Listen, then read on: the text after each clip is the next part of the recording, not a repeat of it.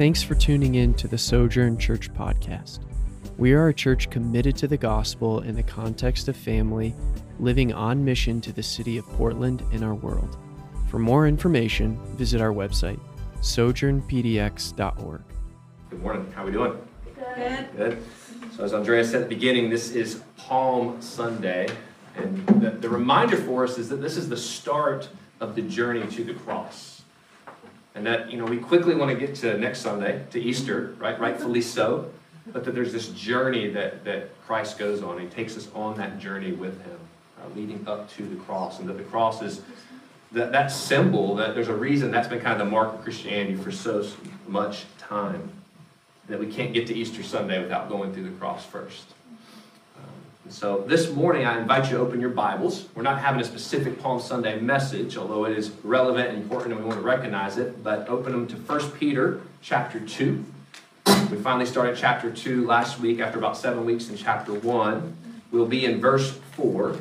So 1 Peter 2, verse 4. Before we get into our text for this morning, I want to remind us of what Peter showed us in the first 3 verses of last week for a couple reasons. One, we've all probably had busy weeks and we're forgetful. And the other is there's quite a few people in the room who weren't here last week. And I don't want to assume that you listened to our podcast. And so you're probably going to be clueless. And each week kind of builds. I love going verse by verse. But that's one of maybe the downsides is it builds on last week. And you might go, what is he talking about? Whereas if you're more topical when you're preaching, then it might just be kind of a fun, different topic every week. So what Peter told us last week, he said one of the marks of a true believer, as a true follower of Christ, is there's this passion for God's word. He likens us to infants. Think about an infant. It comes out screaming from its mother's womb. And the infant's primarily screaming for one thing, for the milk of its mother. And so he tells us to long for pure spiritual milk, to long and crave for God's word. He says, but if we have sin in our lives, to get rid of it, to put it away. And that can be the reason that there's not this longing and passion for God's word. We talk about this idea that when you first come to Christ, it's kind of a given that most people, that's what have this passion. I can't get enough of God's word, and I'm reading and I'm learning, and I'm confused by some of these things. Andrea talked about Revelation in her introduction, and maybe if you get Exodus and Leviticus, you get all lost. But there's this passion. But at some point, life smacks you in the face in reality, and sometimes we lose that. And so really what we looked at is that if you don't have a passion for God's word, one or two things is happening.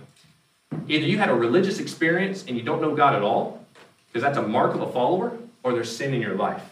And Peter says, get rid of that sin. And he gives us 5 sins that kind of encompass all sins. And so to get rid of those, to reignite that passion in your life. And that will help you fulfill that longing, that craving, just like an infant being able to take its mother's milk. So Peter's going to build upon that idea this week. And now he's going to start out. There's kind of a couple things going on here, and I wrestled through, do I make this 1 message or 2 messages or 4 messages? And I honestly, I don't feel great about it. I'll just tell you that on the front end. But God's word will not return void, prayerfully so. But he's going to build upon this idea of the word of God, and that we are living stones with Jesus as the chief cornerstone, and how it is that we are to approach God's word. So we know that we are to long for it and to crave for it, but how do we actually approach our time in God's word? And so Peter's going to encourage his original audience, these first century Christians who were sojourning, because they've been rejected by the world, that they have this new identity in Christ. That even though they feel that they're rejected by those around them, maybe by what was familiar to them, that in Christ they have this new identity and that they are actually privileged in the kingdom of God. That they're looked at as privileged in God's eyes. And in many ways, by experiencing that, so for us today, if you experience, I kind of feel like an outsider a lot of times. I kind of feel like I'm an exile. I kind of feel like I'm a sojourner, not because you're part of Sojourn Church, but as a sojourner in our city, that's actually good news. Because in a sense, that's kind of how it's supposed to be. You're supposed to kind of feel this conflict and this tension between two worlds. And so verse 4 actually begins a new section, although it's building upon last week. And he's going to use a lot of Old Testament imagery. And so if you know much about the New Testament, it's constantly pointing back to the Old Testament. And so Peter's referencing back the Old Testament a lot this week to show that New Testament believers, both Jews and Gentiles, they are now a new people of God, who have come to possess all the blessings of Old Testament Israel, but by a far greater measure. And so over the next couple of messages, although we're going to take a break next week because it's Easter and it didn't just really line up as the best Easter passage. And so this week and then fast forward 2 weeks from now and then probably the following week, these will all kind of go together on building on this new identity that we have in Christ and the privileges that come with that. And that God chooses to use us, imperfect humans, the church, as his new temple. And he even marks us as a holy priesthood who are created to make much of Jesus. And so if you didn't know this, if you're in Christ and you didn't know this before you came in this morning, you are looked at as a holy priest. But first, Peter's going to show us how it is we approach God's word. So he told us last week we're going to have this longing and this craving for it. But how do we actually approach God's word? How do we fulfill that longing and that craving? So let's go ahead and look at 1 Peter chapter 2, verse 4. It says, as you come to him, a living stone rejected by men, but in the sight of God, chosen and precious. And so point number one, how are we supposed to approach and spend time, for the next slide, how are we supposed to approach and spend time in God's word?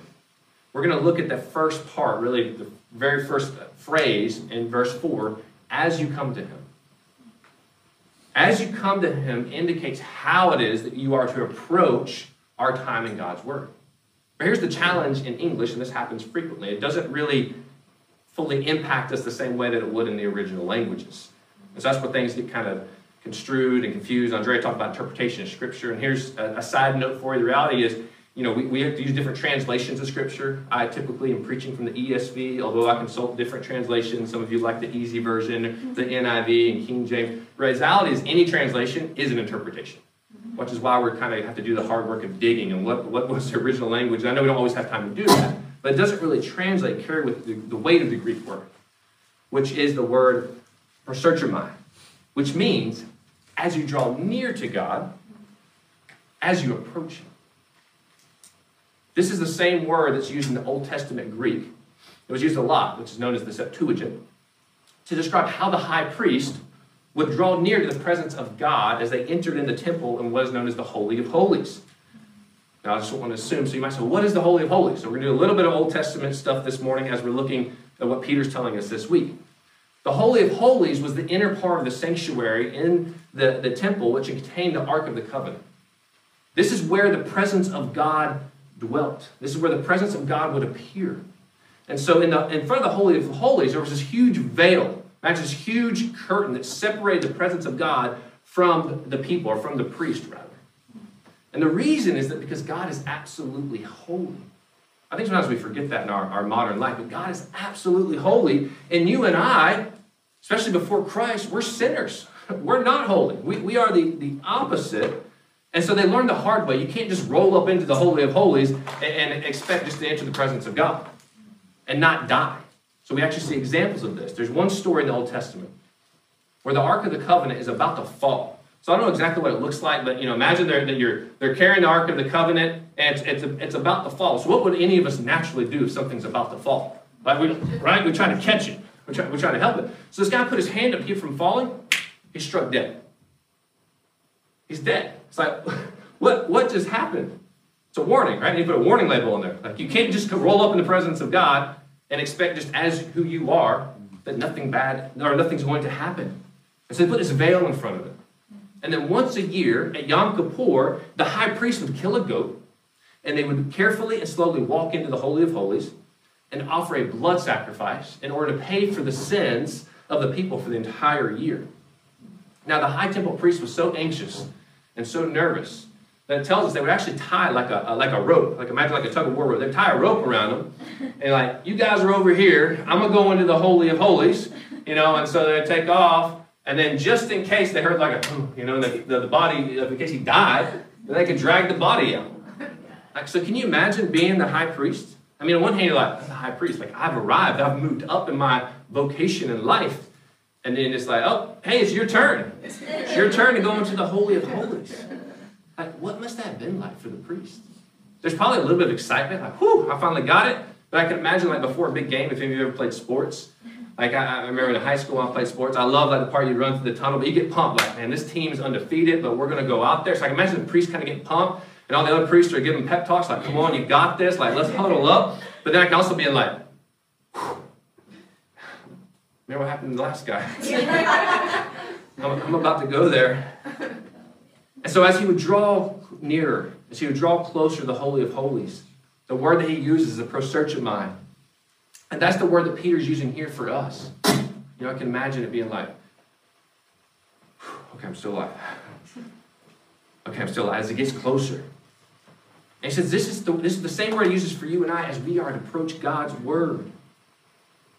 Now, unfortunately, it's probably no longer a safe assumption to assume that if you are a believer, that you read your Bible. Studies show us that. But I still would like to assume that if you are a believer, at least sometimes you open the Word of God. But how do you approach your time in the Word of God?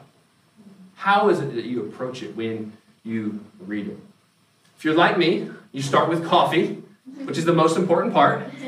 Okay, that's a joke, but I do start with coffee. Otherwise, I'm not functioning at all. I sit in our swivel chair, I turn on the lamp, I say a short prayer, and I just start reading. Right now, I'm going through the Gospel of Mark with a couple of guys here at the church, and so a lot of times that's what I'm reading right now. So I just open up to the next chapter and, just kind of start reading it. But Peter, once again, has used the same word for how the high priest entered the Holy of Holies, for how we are to now enter and approach God's word. So he's painting a picture for us. And the picture he's painting is this is how you are to approach God and his word when you go to him. So how is it exactly? The same way the high priest approaches the Holy of Holies. And so, Sojourn, if I'm honest, I can't speak for you. This is not how I normally approach the presence of God. This is not normally the posture that I take as I get ready in the mornings to read God's word. I can't say that I take it as seriously as the Old Testament priests who were drawing near to the presence of God in the Holy of Holies. But this is what Peter's implying. This is how we are to approach it. This same phrase is used multiple times in the book of Hebrews. I'm just going to read one of those for us. I think maybe either I got my slides out of order or the guy doing the slides got them out of order. But the same phrase is used multiple times in Hebrews, chapter 4, verse 16. He says, let us then with confidence draw near to the throne of grace, that we may receive mercy and find grace to help in time of need. And so what Peter is pointing to, and what the author of Hebrews is pointing to, is that all believers, those who are in Christ, including us, can now with confidence draw near to the presence of God. Something that at one time was only reserved for the high priest. And they may enter it in, and they may actually die because they had this fear of death because they weren't sure what happened. Through Christ, we now have confidence that we can approach God, that we can draw near to God. Now, God didn't change. God's just as holy as he's always been. But God, through Jesus, made access. He made a way that it wasn't for just the high priest, and it wasn't that we had this fear of death, but we all are now able to have access to God. So what's the difference? Why are we able to enter into God's presence with confidence? Anyone? Because of Christ. This is when you're like, it's okay to get the Sunday school answer. Jesus, right? 9 times out of 10, it's like Jesus. Jesus is the reason. The veil in the temple that once separated the priest from the presence of God was ripped in half by Jesus on what's coming up on Good Friday. It says the veil was torn in two. Now, if I repeat any of this on Friday night, because I'm the one giving the message, just act like you haven't heard before. But that it was torn in two, and because of Jesus' blood, there's no longer this separation between us and his presence. Because of Jesus' blood, of Jesus, you and I can safely, securely enter into the presence of God. We can confidently draw near, as the author of Hebrews tells us. And so Peter says, when you come to him, when you proserchomai, draw near to God through his word with confidence, with reverence, and with faith. And if we do this, if we actually draw near to God, in this posture, this is what will happen. I don't know about you, but many people, and I'm guilty of this, we view our time in God's word as more of an intellectual exercise. Okay? Because that's what we do with most books. Like I want to learn something, so you sit down and if you're like me, you're underlining, highlighting, and I want to have all the facts. right? So when I show up at my table or with two other guys and we're in the Gospel of Mark, like, I want to know the answer when we throw the answer out there. Like, I'm studying, right? But if we do this, our time in God's Word, it just becomes, first and foremost, an intellectual exercise. Now, I'm not saying we don't want to learn. I'm not saying we don't want to study and realize these things. But if we are pursuing God with confidence that we're going to enter His presence, that will not be first and foremost our posture. That will not be the motivation behind our time in God's Word. First and foremost, it will become an act of worship. And so we don't read the Bible so we can just learn about it. That's part of it. But we read it so we can draw near to God. You're reading God's Word. God who is holy. God who is perfect. And so when we read His Word, I know that there's parts that are confusing and there's times in our lives that we just don't feel like reading it. That's why I say force yourself to read it, because like Almighty God, the God of heaven who created you and everything around you, like He spoke to us. It's right there in His Word. And so we go to the Word of God not just to draw out, but to draw near. Draw near to God. We go to the Word of God not just to grow knowledge, but to grow our worship. We grow to the Word of God not just to know things about Him, but to know more of Him. That we want to spend time with our Father. And so, Sojourn, how are you reading God's Word? You know we value God's Word here, but how are you reading God's Word?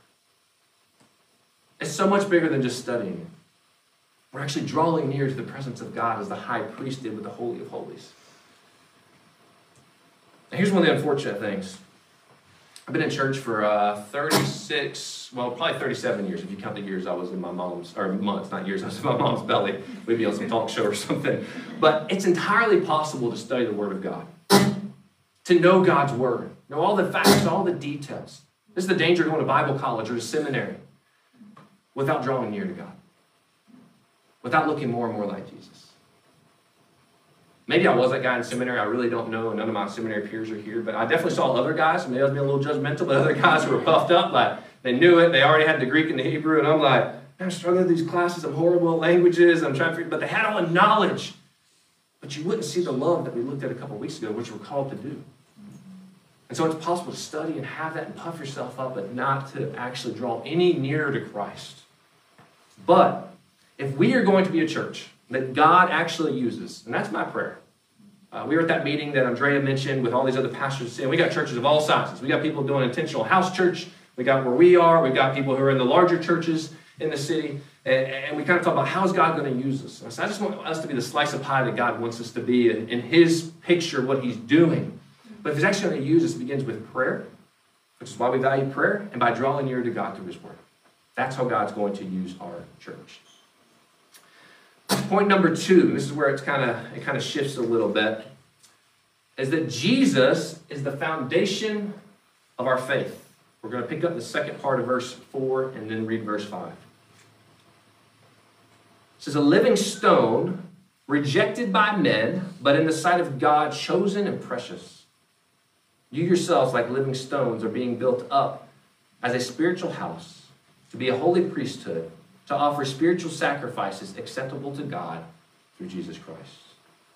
Now, Peter calls Christ a living stone, and he actually quotes 3 Old Testament prophecies that reference this, and in order to really understand his imagery and where he's going, we need to look at those. And so you don't have to turn to these, but you can jot them down your notes, the references if you want, and then the words, whatever I'm not blocking, will be behind me on the screen. The first is Isaiah 28, verse 16, which says, therefore, thus saith the Lord God, behold, I am the one who laid as a foundation in Zion a stone, a tested stone, a precious cornerstone of sure foundation. Whoever believes will not be in haste.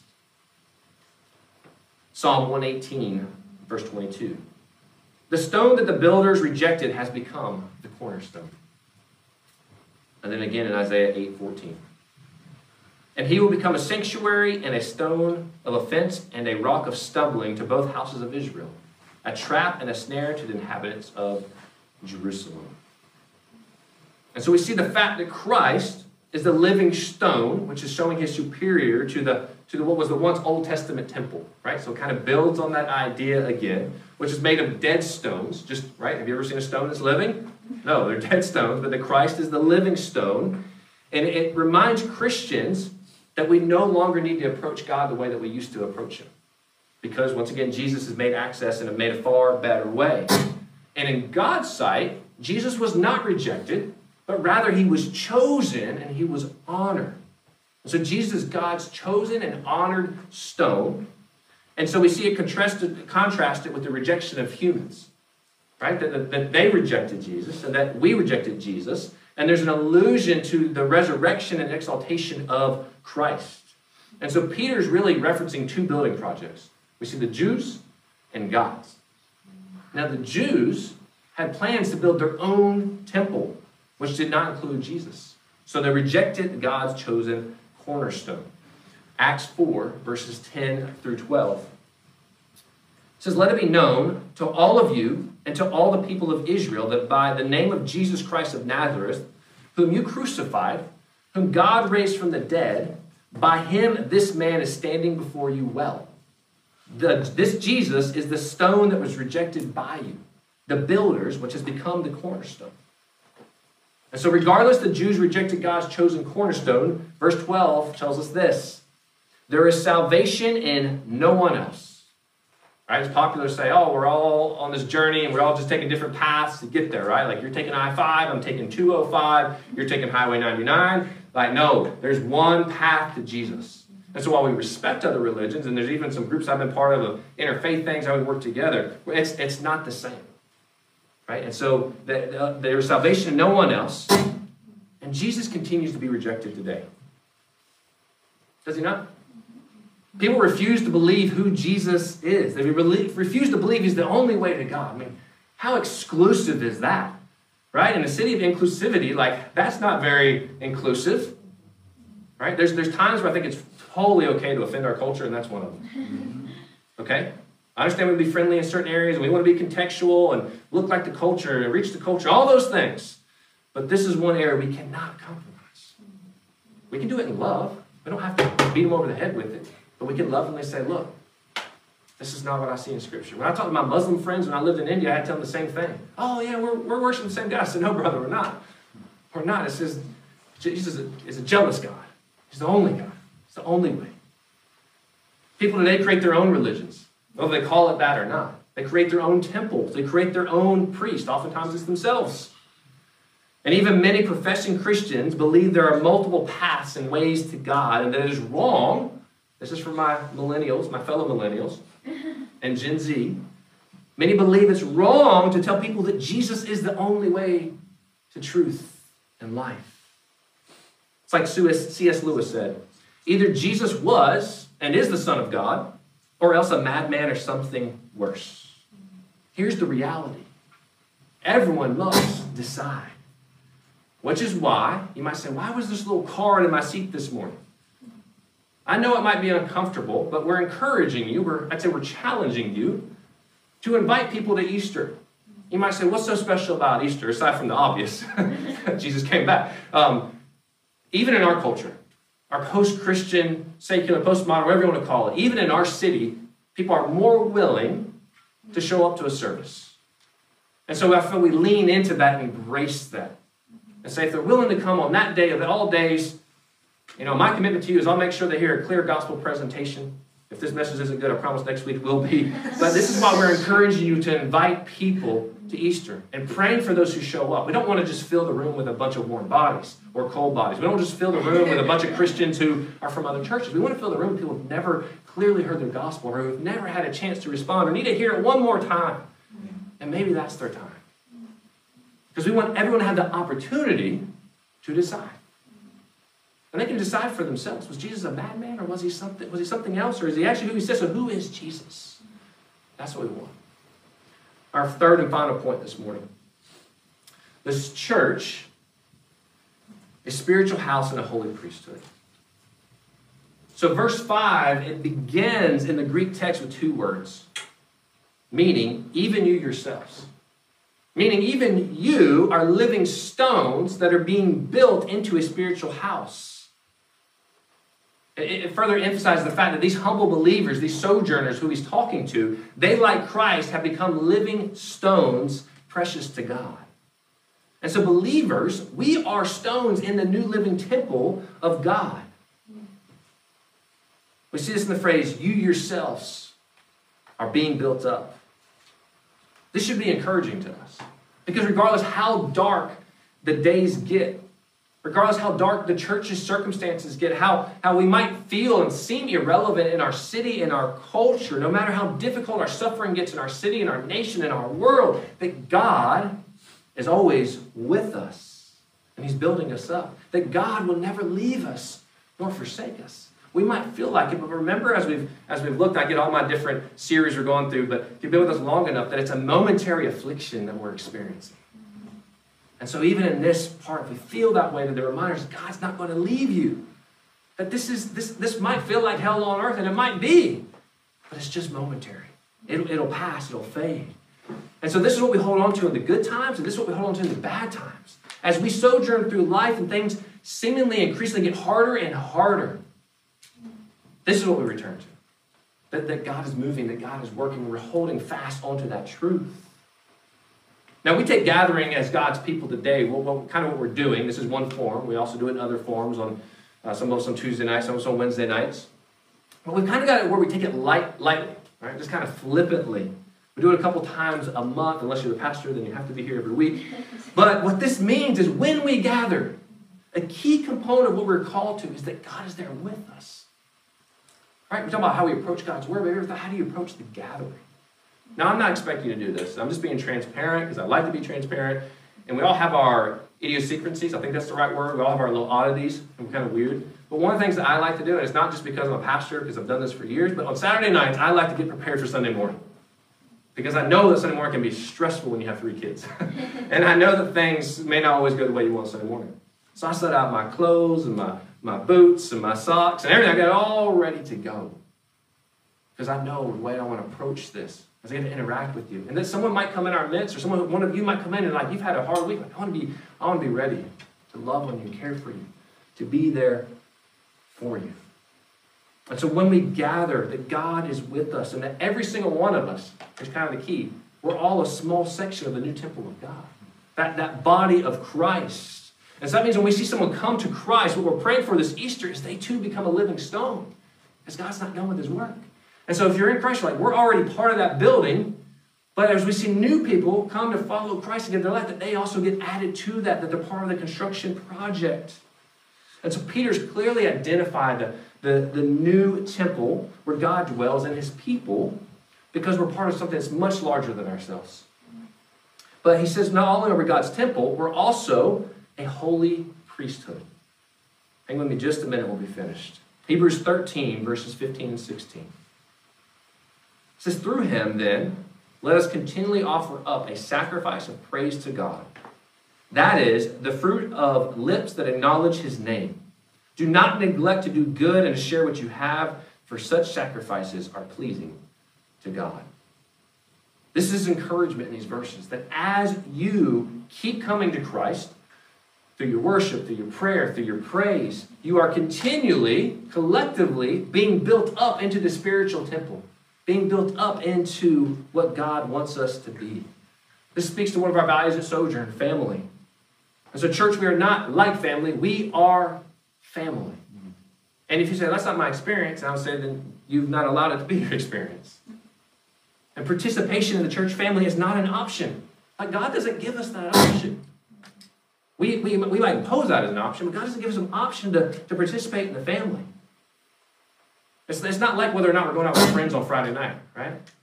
I'm an extrovert, but even the older I get, I find myself like kind of with some introverted tendencies. Like I had an invite the other day to go to a cookout, and I thought, and my wife agreed for me to go, and she couldn't even do it herself. And I was like, send her a text outside of the group text, like, I don't know if I want to go. Like, I just kind of want to stay home tonight. So, but that's not what this is like. It's not like, oh, I can go or do I not. We're like, no, we're called to participate, to be part of this thing that God has called us to together. A church family is not the same as a social club. Fellowship with other Christ followers is the calling of every Christian, as we are created for community. Even if you're the most introverted of introverts, and you think, man, I can do it alone, God still called you to do it in another way. In some ways, you have to maybe even fight for that. And because of the blood sacrifice of Jesus, we are now blood relatives. For the longest time, I would say that our values are gospel, family, mission. And then when I got to the family part, I'll explain that it goes deeper than our blood relatives. But it really wasn't until this week that I was like, no, it's because we are blood relatives.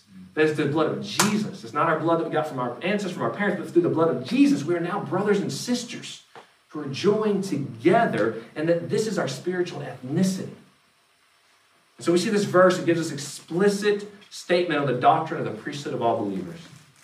In other words, through Jesus, there's no longer an elite priesthood. Those priests who would enter into the Holy of Holies, like now we all get to be the guy with the rope tied around us, except for we don't have to worry and fear in the same way. That we all have access to the presence of God, and that all who come to Christ are now looked at as holy in his eyes, that we are saints. And as a result, we can continually draw nearer and nearer to the presence of God. It talks about sacrifice here. Jesus has already offered the once and for all sacrifice of atonement in himself. And so now our sacrifices are in praise and honor and worship to him. And so Peter again points to the purpose of the church in the world. We have been set apart. That's why we're looking at sojourners, as exiles, to serve the presence of God as priests. I've got a cousin who's a Catholic priest, and I was like, man, I'm a priest too. And they talk about saints. I'm like, there's a lot of saints in my church. Because in Jesus, what Christ has done, and that we're to make much of the world through Jesus Christ. And so that's what we're called to all year round, but especially this time of year, we've got that opportunity where people's ears might be turned up just a little bit more. They know that's coming. Why do you do those things? Why do you call a day of a God dying good? We have these opportunities this week. And so as you draw near to the presence of God, as you spend time in his word, think how it is that you posture yourselves. Once again, I usually just start with coffee, I say a quick prayer, and I just jump in. But maybe this week you say, no, I'm going to try something different. Maybe you say, I want to start out and maybe you just want to get on your knees. And maybe you just start in silence. And then maybe you just enter God's presence with a holy awe and reverence. Because transparently, that's not how I normally do it. I rarely do it that way. So I'm not saying look at me, but I'm saying, what would it look like? I better revolutionize, we'll call it our tradition of quiet times. I better revolutionize our time in God's word. So church, let me pray for you, and then we'll respond this morning. Father, God, we love you. We thank you for your son, Jesus, for making a way that we could have a right relationship with you. God, I pray that we would continue to crave and long for your word. God, even when it's uncomfortable. God, you would help us wrestle through, and that we could look more and more like you. God, that we would approach you with confidence because of Jesus, but that we would approach you with an awe and reverence, still remembering that you are holy. And God, that we are looked at as holy and right only because of you. God, that's what we want to invite people to this Easter season. God, I pray that you would put people's faces, names on their hearts and minds right now. God, that person at work, that neighbor, that classmate, that friend, that family member, God, that they need to invite. She would give them boldness to do that. And God, the invitation is just simply come and see. Come and see what it's all about. Come and see the event that changed all. God, we give you this time of response. In your name. Amen. Thank you so much for listening. We'd love to hear how God is working in your life. You can connect with us and find more available teachings and resources at our website, sojournpdx.org.